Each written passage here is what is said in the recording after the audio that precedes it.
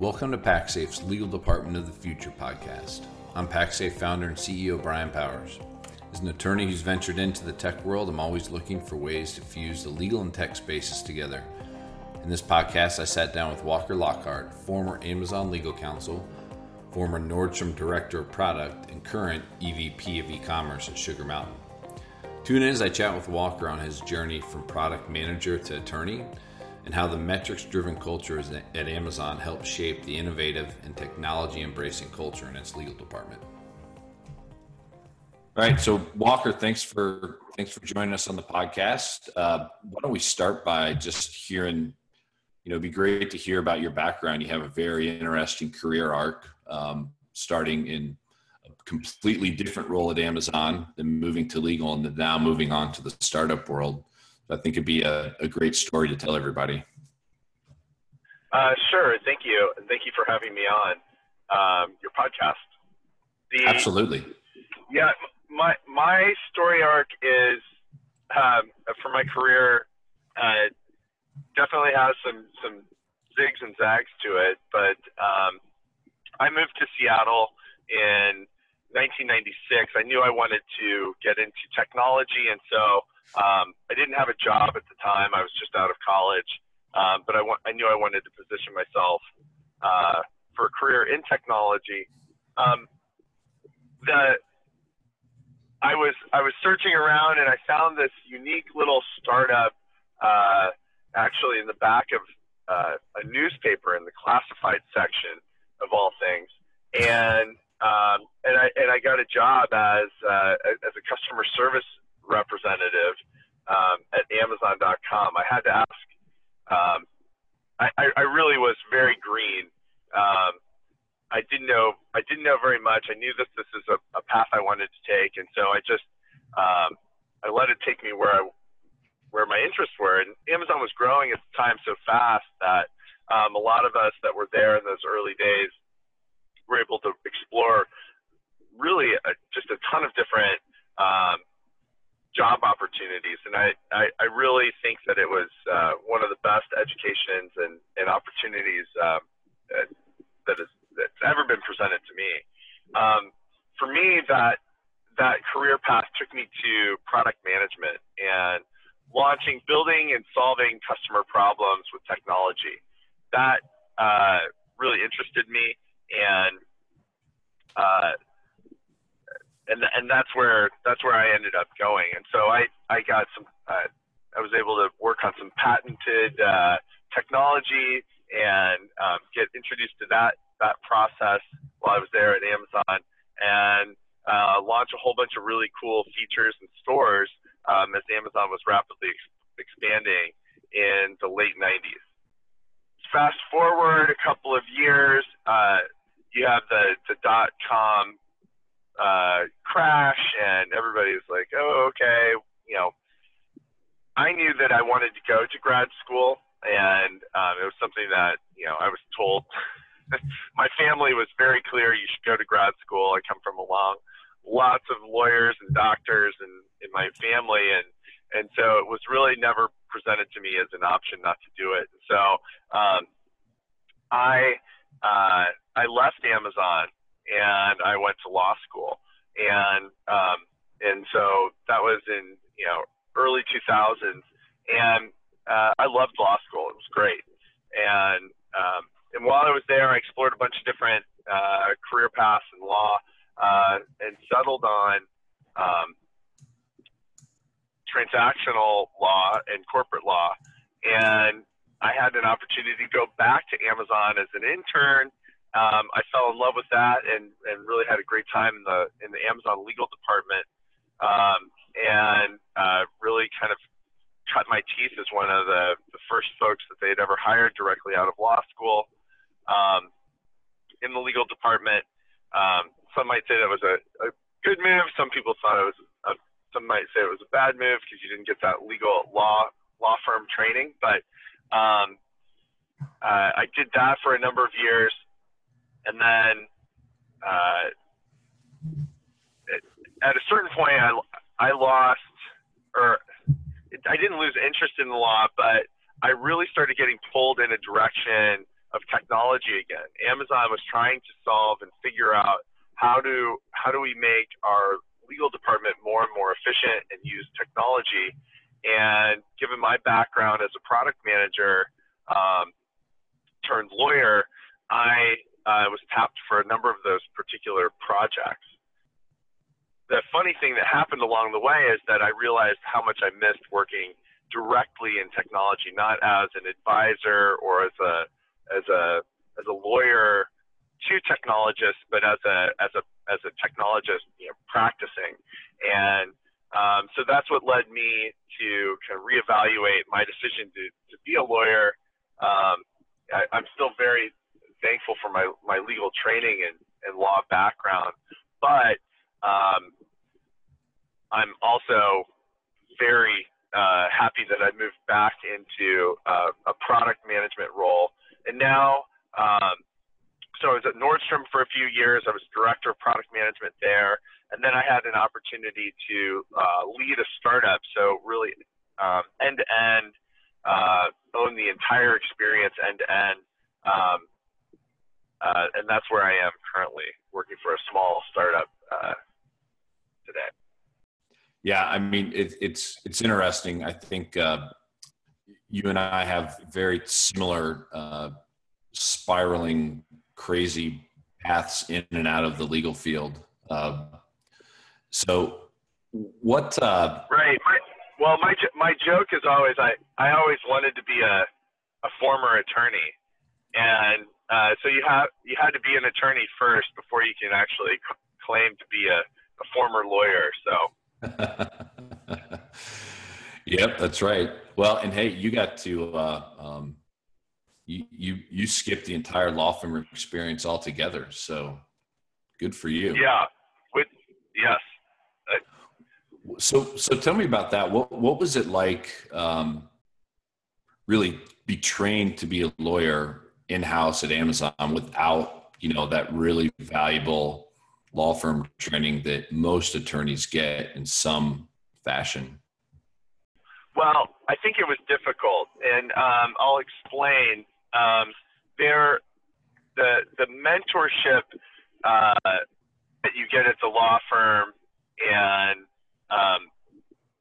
that was something that's built into the law firm culture, and it's part of almost like an apprenticeship as you kind of cut your teeth. That became, at first I didn't realize that was something that I was missing until I really became close with a number of attorneys that were there, and they really pointed out that this is something that's really missing. And so some of them took me under their wing and really we forged those relationships. And with 2020 hindsight, if I now realize just how important that is, and I'm exceptionally thankful for those people, those attorneys that brought me under their wing and provided me, the training. Everybody at an in-house is at a company like Amazon's, running around at 100 miles an hour, and so for some of these people to realize, and then not just realize, but take me under their wing. It's something that I always remember, and now I'm a huge fan of mentorship programs, and so it really taught me a lot about mentorship programs and their value to all different types of work. That's great. Yeah, you're pretty fortunate to get that. I don't know that always happens. Let's talk about that experience at Amazon beyond the mentorship. Like, what did your day-to-day look like? What sort of issues were you tackling for Amazon as in-house counsel there? The day-to-day is really around. It is a client-focused organization. We call our in-house partners clients, and so, or we called them that, and it was really it was a service-based organization. The Amazon legal department is structured based on the structure of the larger organization. And so, you had, if the retail division is divided up into categories, like you have a vice president of books, well, you're going to have a legal counsel that is responsible for the book business. So you might be responsible for that. And I worked with that team. And you really, it wasn't always one-to-one, but almost every single vice president at Amazon, they had a legal director that supported them. And the other, I guess, the other key difference would be that the legal department sat together as a single unit. And in other words, they were not embedded into the teams themselves. Amazon's finance department is embedded with the teams, and so they sit with the teams. They work with them on a day-to-day basis. But the legal team sits together as a group, and I think that was really important because it did create this collegiality that you could walk down the hall, ask a question, hey, how would you deal with this? I've never seen this before, that kind of thing. And that was, so you weren't just out there on your own. Your day-to-day really varied. Oftentimes, the Amazon business is moving at the speed of light. And so really, your day-to-day was getting deals done and interfacing with your clients and making sure that they had every single thing that they needed in order to get things done. In an environment like that, you have to be exceptionally disciplined in order to, because if your business is moving as fast as Amazon, it's the tendency is that you play a completely reactionary game, and if you do that, then you're never going to move the ball forward and accomplish, some of the things that, things like PackSafe. You wouldn't be able to even have a conversation with somebody about PackSafe if you are you're constantly just listening to your client. What do they need? What do they need? What do they need? So you have to be very strategic, carve out time out of your day in order to kind of accomplish some of your larger goals. Okay, so that's really interesting, Walker. How did you do that? Like, walk me through what building that type of discipline into your approach looks like, because I think you're right, and even in private practice, there's a tendency to just be reactionary to what, the clients need. So I'd be curious how you built that discipline in, and then, as the follow-up question to that, really, how does, how could technology come into play there, right? Like, how would you think ahead to solving some of these problems with a company like Amazon that moves so fast, right? How did you do that? So I would say that's a function, Brian, of leadership and goal setting. So if my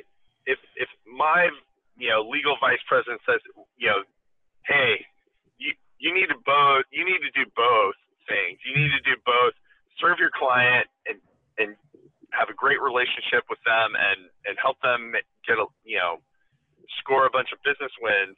At the same time, I need you to become more efficient and drive these particular goals. That became the forcing function, I think, for a lot of us that were there. And we started to say, okay, great. And then at a certain point, the constraints that you're put on the constraints of all of that really start to, they create a great discipline in the culture, and you really start to decide what's important, what's not important. Our former general counsel, Michelle Wilson, used to call it brutal prioritization. and I still think that's something, that's a phrase I've used I still use today, because I think it's really apt. You just have to really focus on the absolute most important things, and I think really successful people are very good at that. But so in terms of focusing on something, like a technology solution to solve your sort of everyday, it really is about that discipline, and that discipline comes from leadership that makes it a priority, but also gives you the air cover with your clients, and to focus on those things as you try to accomplish those goals. I've never heard this one before. At least that approach. It's just it's interesting to hear you say that that this is a leadership thing, and I think that's common in lots of other business areas, and really like even in the startup world, right? Like it's setting goals and having that be a leadership driven thing is pretty common, but it's rare that I hear that from when we're talking to people like you about that being an edict in a way for leaders in in-house legal departments to do that. That's fascinating. So let's see. Yeah. Well. So yeah, a little bit more on that. I wasn't in the room for this, but there were enough people that were there that I've heard this story, and it was it's a little anecdote, but Amazon is run by what's called the S team. And these are basically Jeff Bezos's direct reports, or people who have been at the company for a very long time. These are the senior leaders at Amazon, and all of them have goals, whether it's number of new customers and sales, etc., growth targets, and things like that. And so at one point, and as they were discussing that, the general counsel is also part of the S team. And one of the other leaders asked, "Hey, why doesn't legal have some sort of targets and goals?" And Amazon being a famously metrics-driven company, everybody kind of just craned their head over and said, "Yeah, why not? That makes sense." And so really it started to drive this culture of driving towards metrics, and it fit with Amazon because they were very good at knowing how to do that. And the legal team, because they sit in on some of the meetings with all of their business partners, they understand that culture very well too. And so I think it was a natural step for Amazon to manage a legal department more as a true business unit than as a traditional legal department, which seems somewhat oftentimes ivory tower and insulated from the business day to day in other corporations. I guess now that you describe it that way, not surprising that Amazon takes that approach to how it runs and measures its legal department. So did the legal department actually was there actually a metrics driven system in place to were these goals that you were setting were actually quantified, or was it more? They were on the road when I was there, and when I left in 2014, they were well on their way to developing that. So it was relatively new at that time, but in 2012, 2013, 2014, that department was well on its way. And I think that also applied to some of the other units, HR and accounting divisions, all those back office divisions started to be measured that way. And so it was relatively new, but yes, there are targets that we want to hit and things that there's the day-to-day, and then there's making the company more efficient and driving it the culture at Amazon is to innovate, and the Amazon legal culture was also given that same goal and those same marching orders. It didn't matter what department you're in. If you were an innovator and you wanted to bring innovation to the table, you were in the right place. Let's switch gears here a little bit. You mentioned before that the product management background put you in a position ultimately where you were involved in a bunch of different legal tech type projects. That really, it sounds like that move. It was weighted heavily towards the product side versus the legal side. Can you walk us through that a little bit? Kind of what that looked like for you? A product manager or a product mindset in a legal setting is really it's very interesting, and there's a number of challenges. One of the challenges I would say is that a product manager or product manager mindset is one of experimentation, empathy, and being open to answers that are not on their face right in front of you. If you juxtapose that with the legal profession, which is based on expertise, professional acumen, and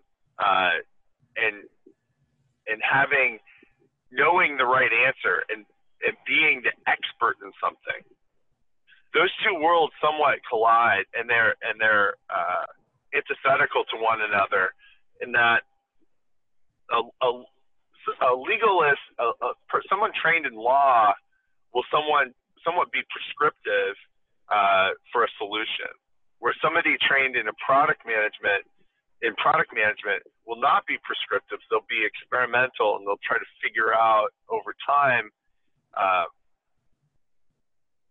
using methodologies like minimum viable product testing and things like that to figure out what the right thing is. So a lawyer or a legal staff would oftentimes come in and say, this is what we need to do, and this is what the system will look like, and it's very prescriptive.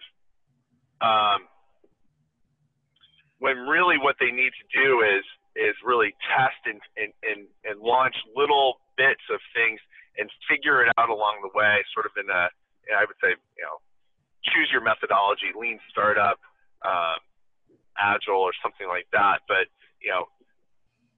putting little bits out there and testing your way into solutions that are going to work for both the legal department and for your client.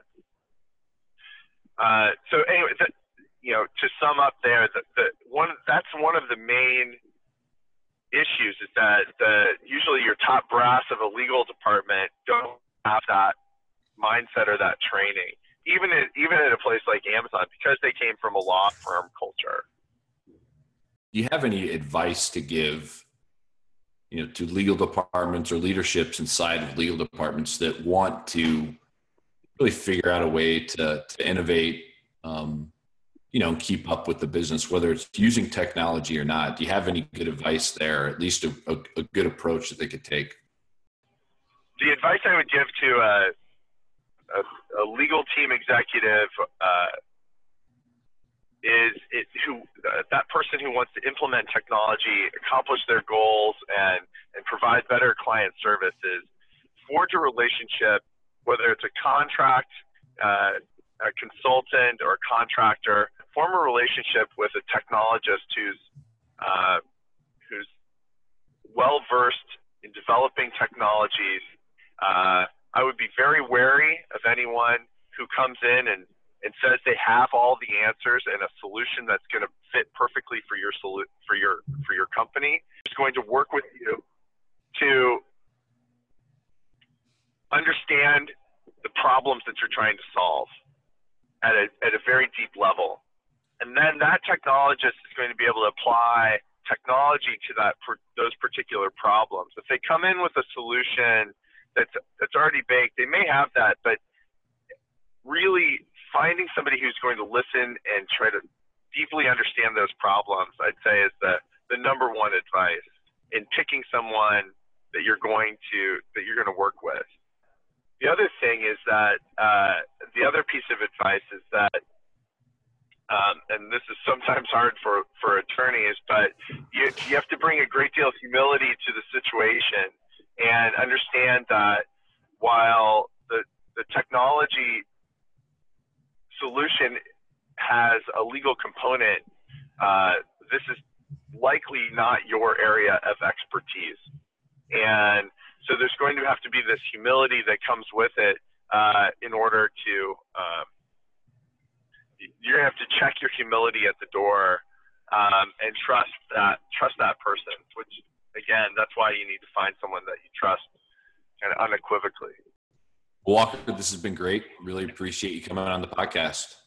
Thank you very much for the opportunity. And I'm a big fan of yours, as you know, and I am honored that you asked me to be on it. Thank you. Thanks for saying that. Thanks, Walker.